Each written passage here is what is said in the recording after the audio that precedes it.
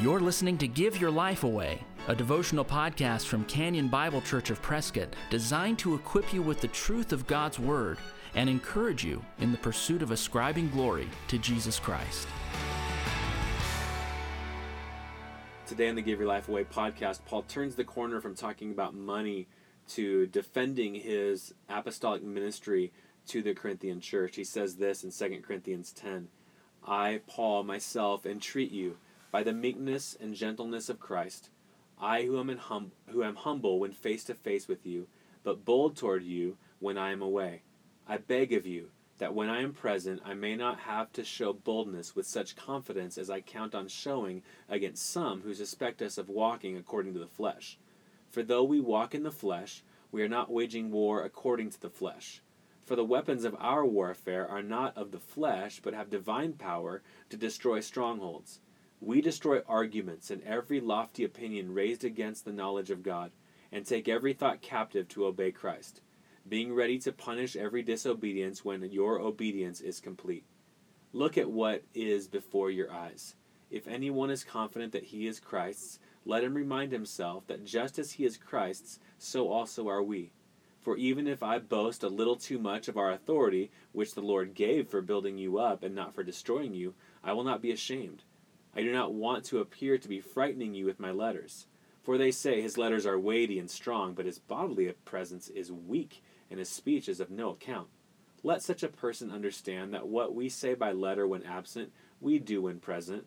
Not that we dare to classify or compare ourselves with some of those who are commending themselves, but when they measure themselves by one another, and compare themselves with one another, they are without understanding. But we will not boast beyond limits, but will boast only with regard to the area of influence God assigned to us, to reach even to you. For we are not overextending ourselves as though we did not reach you, for we were the first to come all the way to you with the gospel of Christ. We do not boast beyond limits in the labors of others, but our hope is that as your faith increases, our area of influence among you may be greatly enlarged, so that we may preach the gospel in lands beyond you, without boasting of work already done in another's area of influence. Let the one who boasts boast in the Lord. For it is not the one who commends himself who is approved, but the one whom the Lord commends. Paul is saying here, I know that I, in a sense, was your spiritual father. I know that I have great authority over you. I know that I have been a means to your growth. The Lord has used me to help you grow.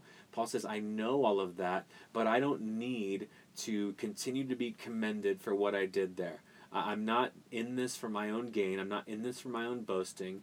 I'm really in this to see you come to faith, to see you grow in the faith, and then I want to get on to another area so that I can bring the gospel to them and to see them come to the faith. So Paul's highlighting the fact that there are people evidently confusing the believers in Corinth and telling the believers in Corinth, Paul's just trying to use you for his own greatness and his own glory. Paul's just trying to use you to show how special he is. And Paul's saying, I'm not doing that. I did labor first of all for you. I am the one that brought the gospel to you. I am the one who, if anyone's to receive credit, should receive that credit. But that's not why I'm doing this. I'm doing this so that you would know Christ and continue to grow in him. So don't listen to what they're saying. I'm not in this for my own gain. I am not comparing myself to other teachers and trying to have a leg up on them or to be famous in some way. I'm not doing that. I'm doing this so that you would be won to Christ and grow in Christ.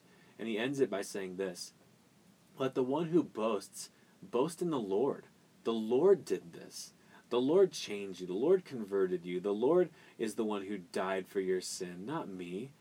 We boast in the Lord and what he's done. We're just instruments. Remember what he said earlier to the Corinthians in 1 Corinthians. We're simply servants for your sake. Don't compare me with Apollos and Cephas. We're just servants. It's the Lord who gives the growth. We might do the watering and the planting and the this and the that, but the Lord is the one who gives the growth. Verse 18, he says, it's not the one who commends himself who is approved, but the one whom the Lord commends. So Paul's basically saying, I'm not here to pat myself on the back. I'm just here to do the work. The Lord is the one that gets the credit, And one day, I pray that the Lord will commend me. It doesn't matter what I say about my own ministry. I just want to do this before the Lord so that He will one day say, well done, good and faithful servant. Now, how does this apply to us in the 21st century? I would say this.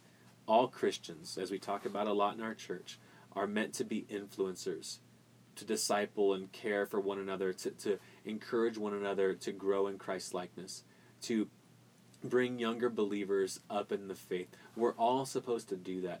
There can be a temptation when we do that and when people grow under our care to want to take credit for that and to want other people to know about that. Fight that urge. Fight that urge. Realize that this is about boasting in God. God is the one who has done this work in our disciples' hearts. God is the one who has done the work in the member of our small group's life. God is the one who did the work in our child's life. It wasn't us, and we don't get the credit for that. God is the one who did this. We boast in Him. And so, at the end of the day, it is not the one who commends himself who is approved, but the one whom the Lord commends. We simply want to be faithful to help teach people, bring the gospel to people, see them grow in Christ. We give credit to the Lord, and we say, I hope I've done this in a way that the Lord will commend me one day. Because it doesn't matter how wonderful I think I am. What matters is what I do in His eyes. If you've been encouraged by the Give Your Life Away podcast, please share it with a friend. And if you'd like to get in touch with us, you'll find us online at canyonprescott.org. Thanks for listening. Join us next time for Give Your Life Away. We are alive in Christ.